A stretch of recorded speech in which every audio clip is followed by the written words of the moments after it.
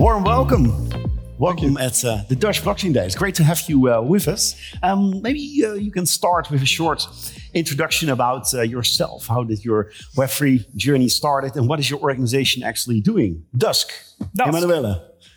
Well, Dusk is a very ambitious organization that tries essentially to put real-world assets to any user wallet. So what we're trying to do, we are trying to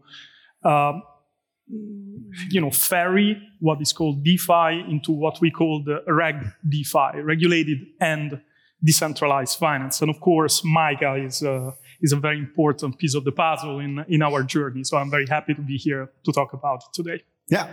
Right. Martijn, Loyens Loeff. Yeah, thanks. My name is Martijn Schoonewille, part of one of the partners at Loyens Loeff. Loyens Loeff, for those who do not yet know them, it's a European firm. We're basically the second largest European continental firm, 1,600 people. And a large part focuses on financial markets and products. And that's the reason why MiCA is really on our radar. Maybe about the connection with Web3. Basically, when I did my studies, I did a little bit of coding next to law. What kind of languages did you code? Basically, it was the old days, right? So just Java, Miranda, those type of languages. Ultimately, I chose the legal path, which I still don't regret, even though some may doubt it. More exciting. Exactly. But in 2015, basically, when there was a spur of more questions around qualifications, regulatory qualifications about products, it basically came back together. So I participated in hackathons and since been involved in monitoring the development. So really pleased to speak today with Emanuele and Wieger on the topic. Yeah, Wieger, I guess you also have been monitoring the developments quite closely at Bitvavo. Yes. Yeah, so my name is Wieger. I am working with Bitvavo as the head of the compliance team. Bitvavo, one of the Dutch cryptocurrency exchanges, have been active for nearly 5 years. For me, this whole journey into crypto and Web3 started when I was working with Flow Traders, my previous job. Because we're now also on a crossroad. We now know that regulation is coming. Back then, this was 2017, we wanted to dip our toes into crypto, but how do you do that? How do you do that compared to working in a regulated environment? So we try to set the standards ourselves, and it's really fun to now, for me as a lawyer, it's really fun to see how that actually now comes together in a regulation. Now compliance and compliance is a little, for some people a tough word. What is compliance? What if you're compliant? Compliance is that you adhere to both your own rules and regulation, but also to the rules and regulations that you have in the environment that you're active in. So internal code of conduct, but also the Dutch law. Yeah. Now, or European laws for that matter. European law. So I think compliance indeed sometimes scares people off. Yeah. Why? Because obviously there's a lot of rules involved. Isn't that good? I think so. Obviously, for obvious reasons. But at the same time, I think in general it's good because it just also makes sure that we have the market as we all would like it to have, being optimal, and making sure that people are not scared off to participate. So indeed, compliance is usually a bit scary, but hopefully not after today. And not after today, of course. Next year, of course, the MiCA will be in place. Most organizations, I hope so, are already implementing the regulation. Is Dusk already compliant with the MiCA? Well, it is a very interesting question, considering that compliance with MiCA is one of our ambition. There is still a lot that needs to be still defined, even though the regulation is currently getting more and more solidified, so to speak. And therefore, there are some, fine-tuning details that need to be worked out also at the regulatory level. But indeed, Dusk has always been very attentive to regulation, and therefore we started our pathway since 2017, 2018 with regulation in mind. Yeah. And therefore, yes, I can safely and confidently say that Dusk will is definitely on the path for MiCA compliance. Bitvavo as well, because it's a huge crypto exchange. We had in a pre-discussion as well, are you ready? Yes, but also no. Because if you look at the process of how regulation is being created, so MiCA has been ongoing discussions since I think already 4 or 5 years ago, so when it was first introduced. And now, like my LinkedIn feed last months have been like people cheering, like we finally have MiCA and we now have a date. But then the work just starts because actually we know that we need to have rules about safekeeping of client assets or market abuse, or that we need to adhere to certain disclosures or have capital requirements. But we actually only know the top level. So how it's going to be determined, that is going to be the discussion that we're going to have in the next period of time. So if you look at MiCA, the effective date or the introduction date for stablecoin issuers, I think, is mid-24, and for exchanges such as Bitvavo or VASPs, it's the 30th. What is a VASP? A VASP, a virtual asset service provider. Yeah, right. Or CASP, there's a crypto asset service. You have lots of these definitions.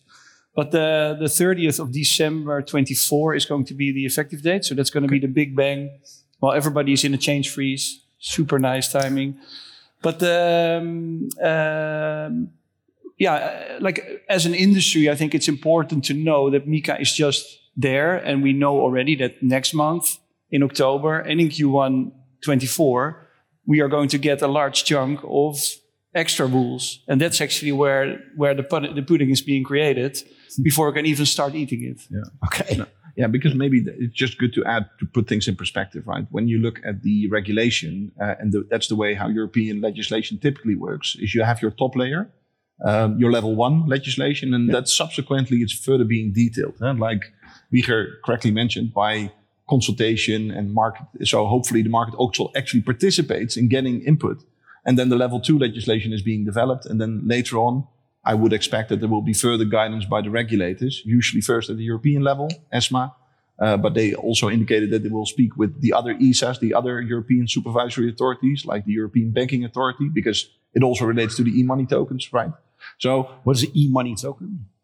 E-money token is basically a token which, let's say if we put it very simple, is linked to one official currency. So stable coins. Yeah.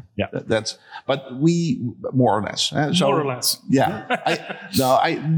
What is the aim? But also, if you look at the regulation such, it's obviously highly complex. I think that's what I want to build on, and don't deviate, let's say, to dive for the question. But it's more about we first see this level 1 legislation, and that is, let's say, how it typically works in the financial markets. And so, indeed, it's nothing new.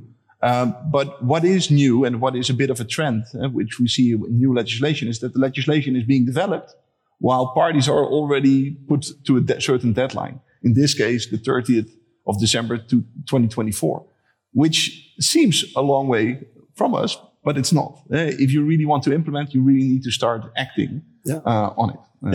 And what is new? Because it's just like building a startup, right? So you're building a car while you're still developing the car, while you're driving it. You don't know how the roads will happen. So.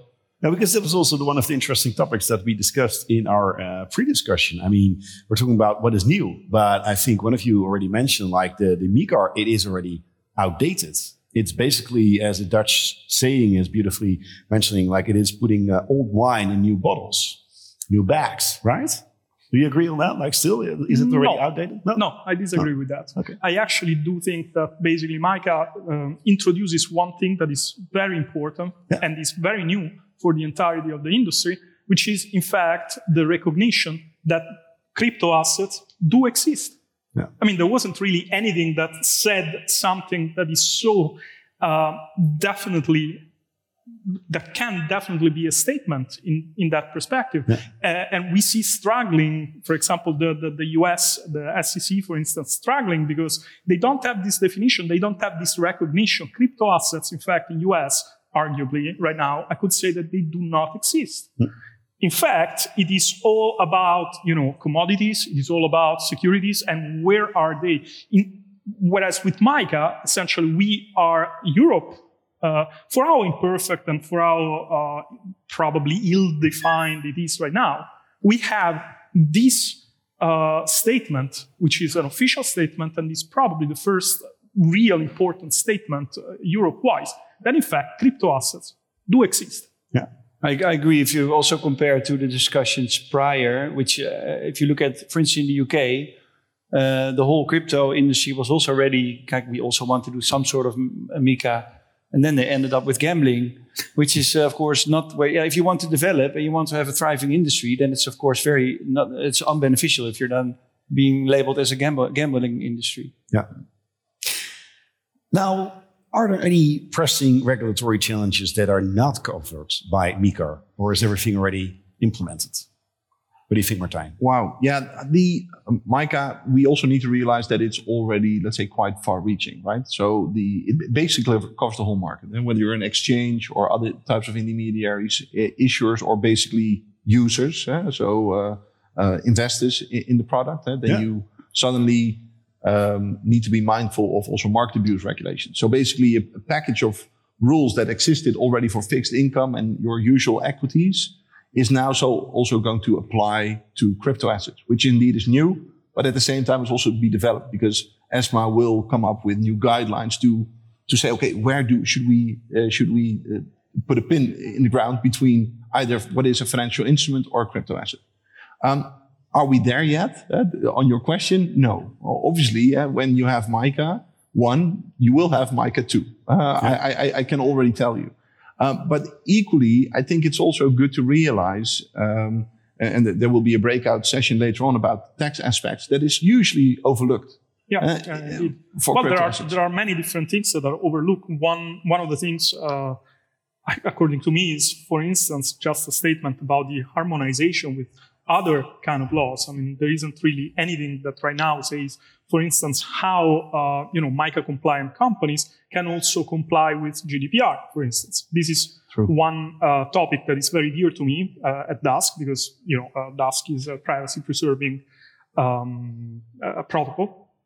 And so the harmonization is definitely one. There is another one, which is also a very interesting aspect, which MiCA doesn't touch at all, which is governance. I mean, we saw, for instance, a new form of governance like DAOs, for example, which is not new. I mean, DAOs have been there since 2015 from the disaster of the DAO. But just because it was a disaster, the first experiment, then you would probably expect the regulation to be aware of it and to, express a certain particular, opinion at least. So that is also something that is definitely missing, I think. I think regulation is always behind, because regulation is always a response to something that's happening in the market. In this case, I think the events of last years have also accelerated some of the things. So we know this is just the beginning. It's a journey. We need to get there. There are already talks about MiCA 2. As long as we have it on the roadmap, that also on the decentralized side, there is a lot of benefit, but there's also a lot of risks that we need to mitigate or can mitigate. And potentially it's also that we as users are going to expect more from decentralized exchanges or decentralized intermediaries. I think having such standards in place will also kind of set a higher bar for other instances and entities. Focusing on these users, because we've been focusing on MiCA impact on organizations, on governments, and that kind of stuff. But users, that was also one of the questions coming from the audience. How will MiCA impact the individual investor that either buys or holds or is actively trading assets crypto assets? Yeah, if I may start, please. Because users and adoption is also quite important for the Dusk protocol. Then I would say that users are impacted in a lot of different ways. So probably the most immediate one is the fact that there are strict requirements that, for instance, for what concerns KYC, right? So at know your customer.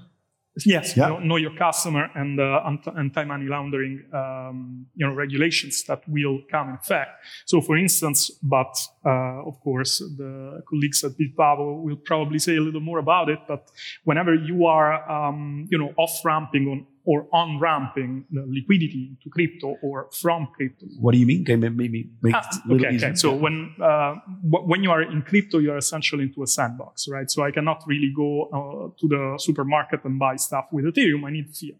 So when I am some shops in the Netherlands offer to some shop, Yeah. the forward-looking one, the wise one. But for most people, for my mother, for instance, then when they go shopping, they need fiat, right? Or like euros, like dollars, like dollars. And of course, one of the good things about MiCA is the fact that a digital representation of fiat is indeed one of these other things that has been recognized. But indeed, off-ramping or on-ramping means essentially turning crypto in fiat and vice versa, right? So whenever a user needs to off-ramp or on-ramp, it needs to do so according to certain rules that they have never been completely enforced, and they were sort of a patchwork of the different CASP, WASP, or VASP, or whatever you want to call them. So virtual asset service provider or crypto asset service provider. So basically it means like nowadays, Bitvavo and all the cryptocurrency exchanges, to make it very easy, everybody's obliged to identify themselves, right? That's one of the key things, to really make sure the cryptocurrency exchange is making sure to check your identity, to save your identity, to make sure that you are the person who's actually proclaiming themselves on the platform, trading, buying, whatever, holding assets. Yeah, indeed. This collecting a lot of data, and ultimately, and that is also not only MiCA, but also DAC 8, which is coming at us. Basically, that is... Sorry, what is it? DAC 8.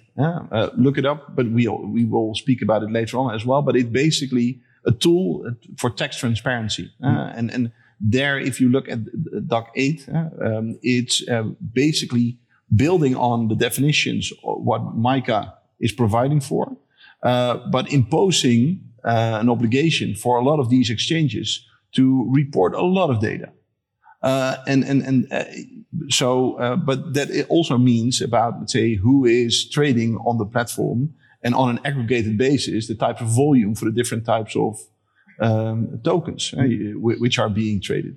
So and that also ties back to your question.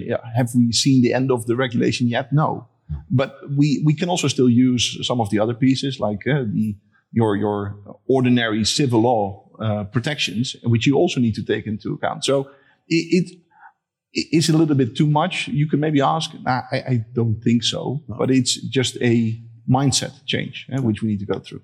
Now we've been. Please, can I just from the client side, because I think if you look at the user side, what this set of regulations will bring is harmonization about how we in Europe think we should protect our clients, and I think that's a very important factor.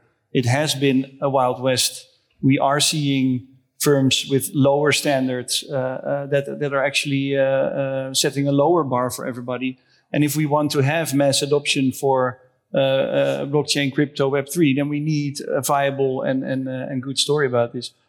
So that's something that we need to continue to build on together. I think it's important to continue building on, because for now, in my perspective, we've only been discussing centralized solutions, right? With like an entity, like a BV in the Netherlands, like a limited agency. But blockchain, in basis is, of course, decentralized. So how are we going to regulate these decentralized protocols, like the decentralized finance, the decentralized autonomous organizations? Is it actually possible? Yes, it is. I firmly believe it is. Okay. So what is actually decentralization? I mean, this is probably the question that is pertinent. And this goes a little away from MiCA, but I'll get back there in a second. It's basically self-sovereignty, right? So self-custody. The capability for a user to exert complete control over the assets that they own. This is the decentralization. That is what it is. So they're not stored at the bank, but you own your own coins. Exactly. Or self-sovereignty. You own your own identity. Exactly. Yeah. You own, or you dispose, you control, you compose, depending. These kind of actions start from the user. And there is nobody that can, according to a framework of law, and this is why compliance is very important, because there is a legislative compliance, but there is also a technical compliance. For instance, you cannot use the internet to send an SMS directly. You need to go through a certain translation layer. So that is a technical compliance. So because of that, basically, the self-sovereignty is the decentralization, or one of the key ingredients of decentralization. This means that translating law into code might, in fact, just provide you with what a regulated and decentralized finance might actually mean, which is what we are trying to do. Martijn, do you agree? Yes, but at the same time, but this is always the legal answer, is let's say there are two sides of coins, I would almost say, right? Because because if you look at MiCA, it also really focuses on still some intermediary risk which you like to cover off by means of the crypto asset intermediaries and the crypto asset service providers. So, but indeed, the question is, and recently the European Systematic Board also came out with a new report about, let's say, to what extent is decentralized financing actually decentralized, right? Are there ultimately not only a few players who direct how things are going? And then it's maybe more of a question. And I like that phrase. If you look at the same kind of activities with the same risk, you should apply the same kind of rules. And I think that's what we are now after. And so true, I think that with regard to the actual decentralized solutions, MiCA may not be the let's say, providing a lot of guidance. But we already have tools. So it does not mean that the regulator is completely without any teeth to enforce should it be needed. Yeah. And you also run additional risk if so we also need more guidance for decentralization and decentralized finance, because otherwise it might happen that the traditional or the classical finance industry, which then crypto will also be part of, even if you look at it, that you have like these de-risking issues that all decentralized finance is being cut off from the traditional entrance points, which is also not beneficial for growing an industry. So that's why we need to build. I think that's my main point for today. Yeah, we're not done yet. We're not done, yeah. But I guess what you already mentioned is like an ongoing process. It will never end, right? So we have like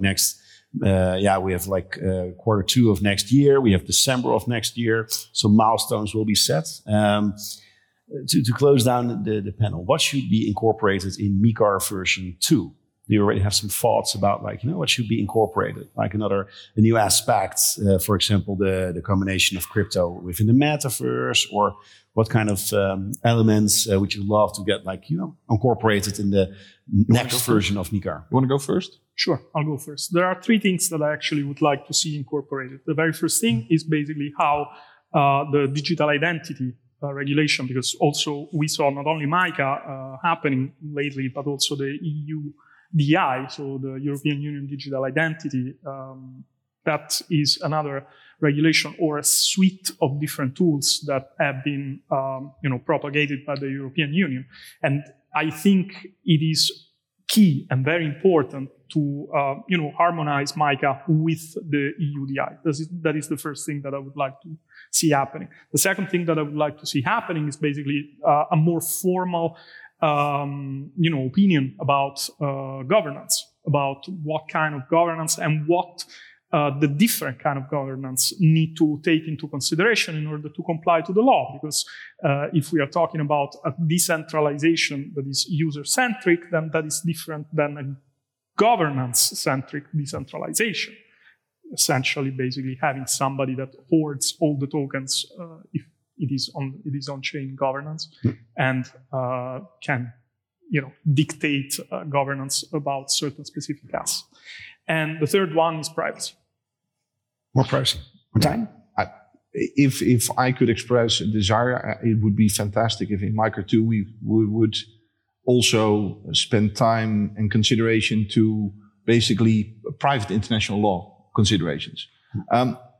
Something which is often overlooked is, let's say, the potential conflicts between the different laws that apply to activities, services, or tokens.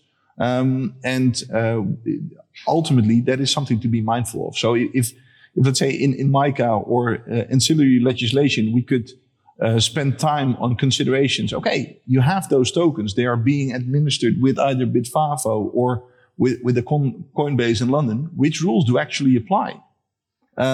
Should you look at indeed the protocol? Should we look at the governing law of the relevant issuer? What should we look at? Currently, we have ways around it to think about it, but it's not easy. I think it would very welcome the international trade and to really put that to bed. Yeah. For me, as already mentioned earlier, the fact that crypto assets are now being recognized as something that's there or is being adopted, for me, MiCA 2 should be less. So MiCA 2 should be scaling down, trying to connect it more to already existing parts of the legislation. So forget what I said. That because in the end, it's not new. All the stuff that's in MiCA is a transposition of something that's already applying for 5, 10, 15, 20 years in traditional classical finance. So let's indeed, the knee-jerk reaction is always to get more regulation into place. I would like to really make a statement for less and make it simpler and easier. Make it simpler, make it easier. Gentlemen, good luck with the further implementation, the further developments within your own organization. Wieger, Martijn, and Emanuele. Many thanks for the conversation. Cheers. Thank you.